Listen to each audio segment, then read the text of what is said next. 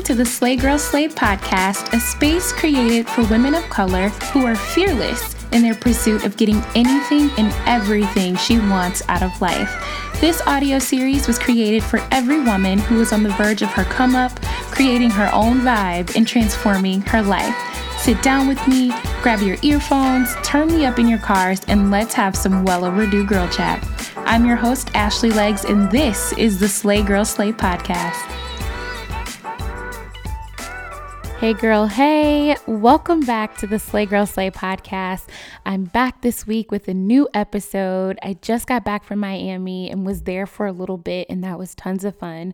I was there during spring break, so there was a lot of college kids just out there partying, and I used to be one of those college kids that could just hit Ocean Drive and do it up at the bars, but girlfriend can't get down like she used to. I used to be able to go out and party until like 5 a.m. and then be home just in time to take a quick shower, like a 30-minute nap, and then be up and ready to go for church by 8 on Sunday. But when I went out, y'all, in Miami, it took me 2 full days just to recover. I mean, my feet hurt so bad the next day. My body was sore. I had no voice whatsoever. It was a hot mess express. But anyway, it was tons of fun. I'm glad to be here today with all of you. I hope your Monday is off to a great start today. I hope all of you had a great weekend. Yesterday, I went to this restaurant out here in LA, and I went alone actually. And I don't know if you guys have ever tried eating out alone, but it's quite the experience. I encourage everyone to at least try eating out alone once, but I went out to eat to this restaurant out here in LA that I had been dying to go to, and the hostess asked if anyone would be joining me. And I said no, and she led me to my table, and all was good.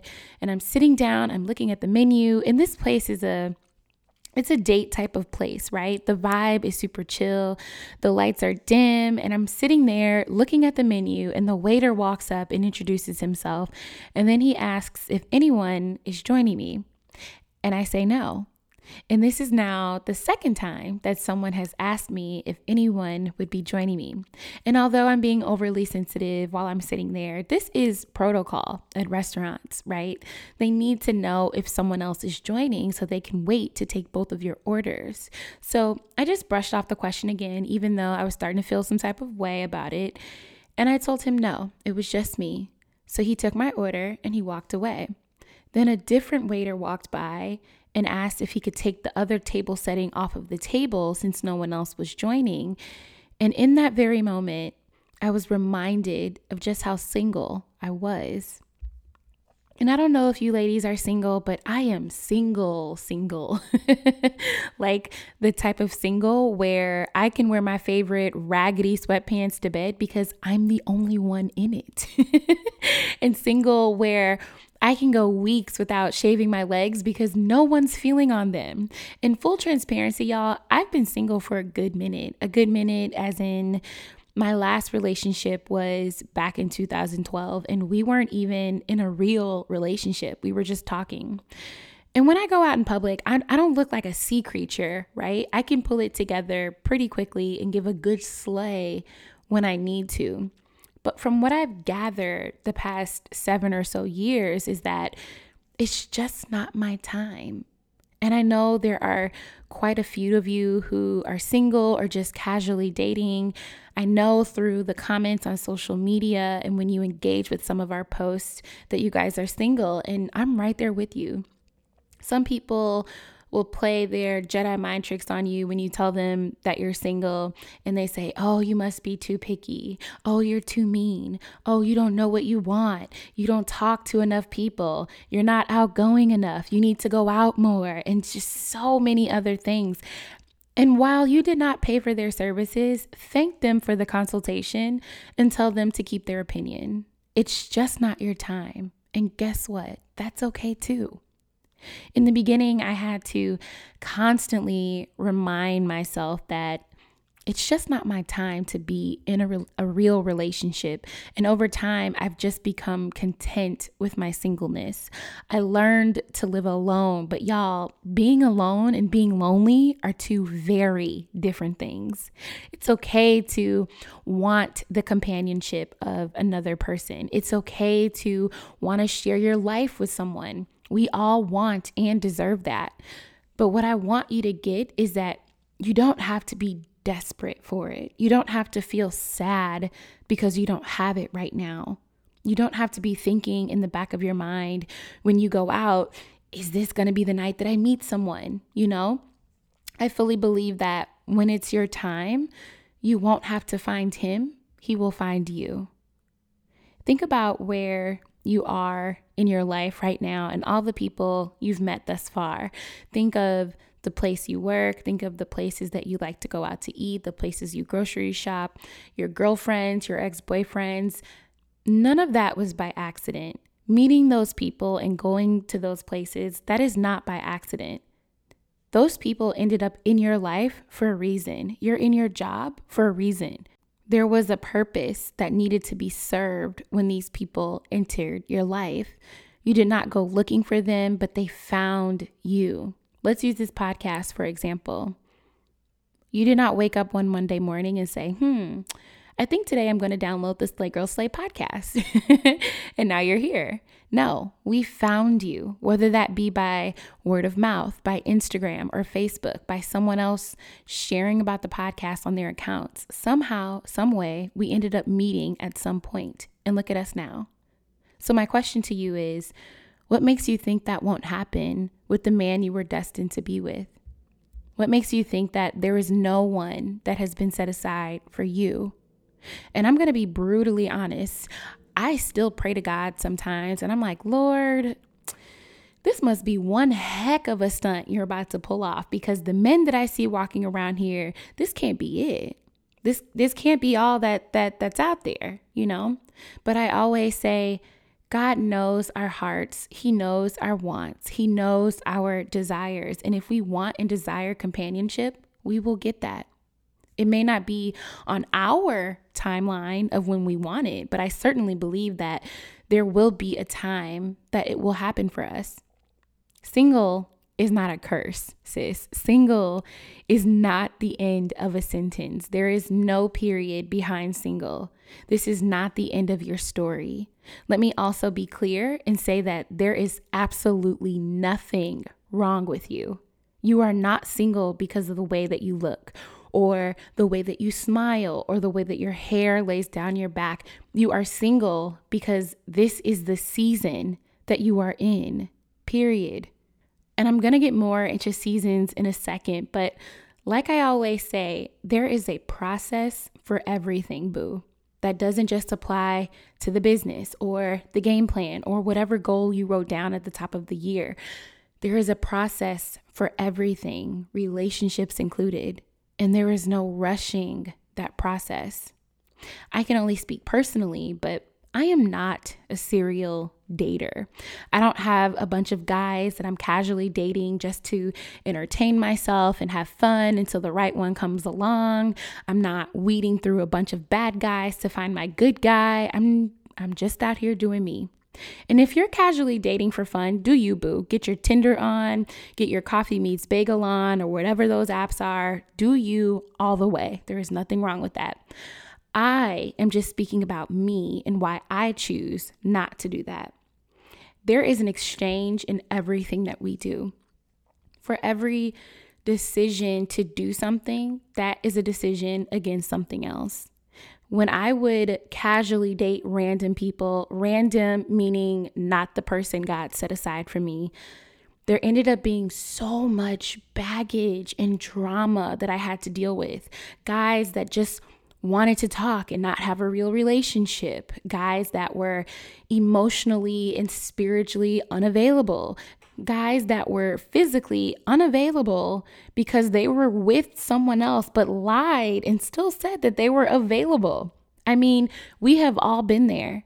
And what was happening? I was living in a constant state of confusion. I was being frustrated. I was looking at myself in the mirror like something was wrong with me. Why is this not working out? And every single time I was looking internally like something was wrong with me.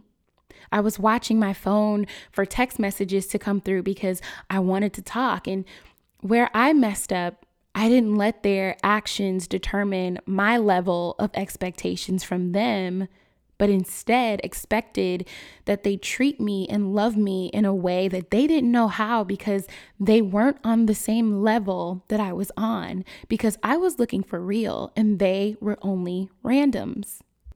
I would rather be alone, learn to love myself, work on the things that I need to work on, do the things that I wanted to do, move when I wanted to move, focus on what makes me happy, completely alone, than not do any of those things and just have someone just to say that I have somebody so I won't feel lonely.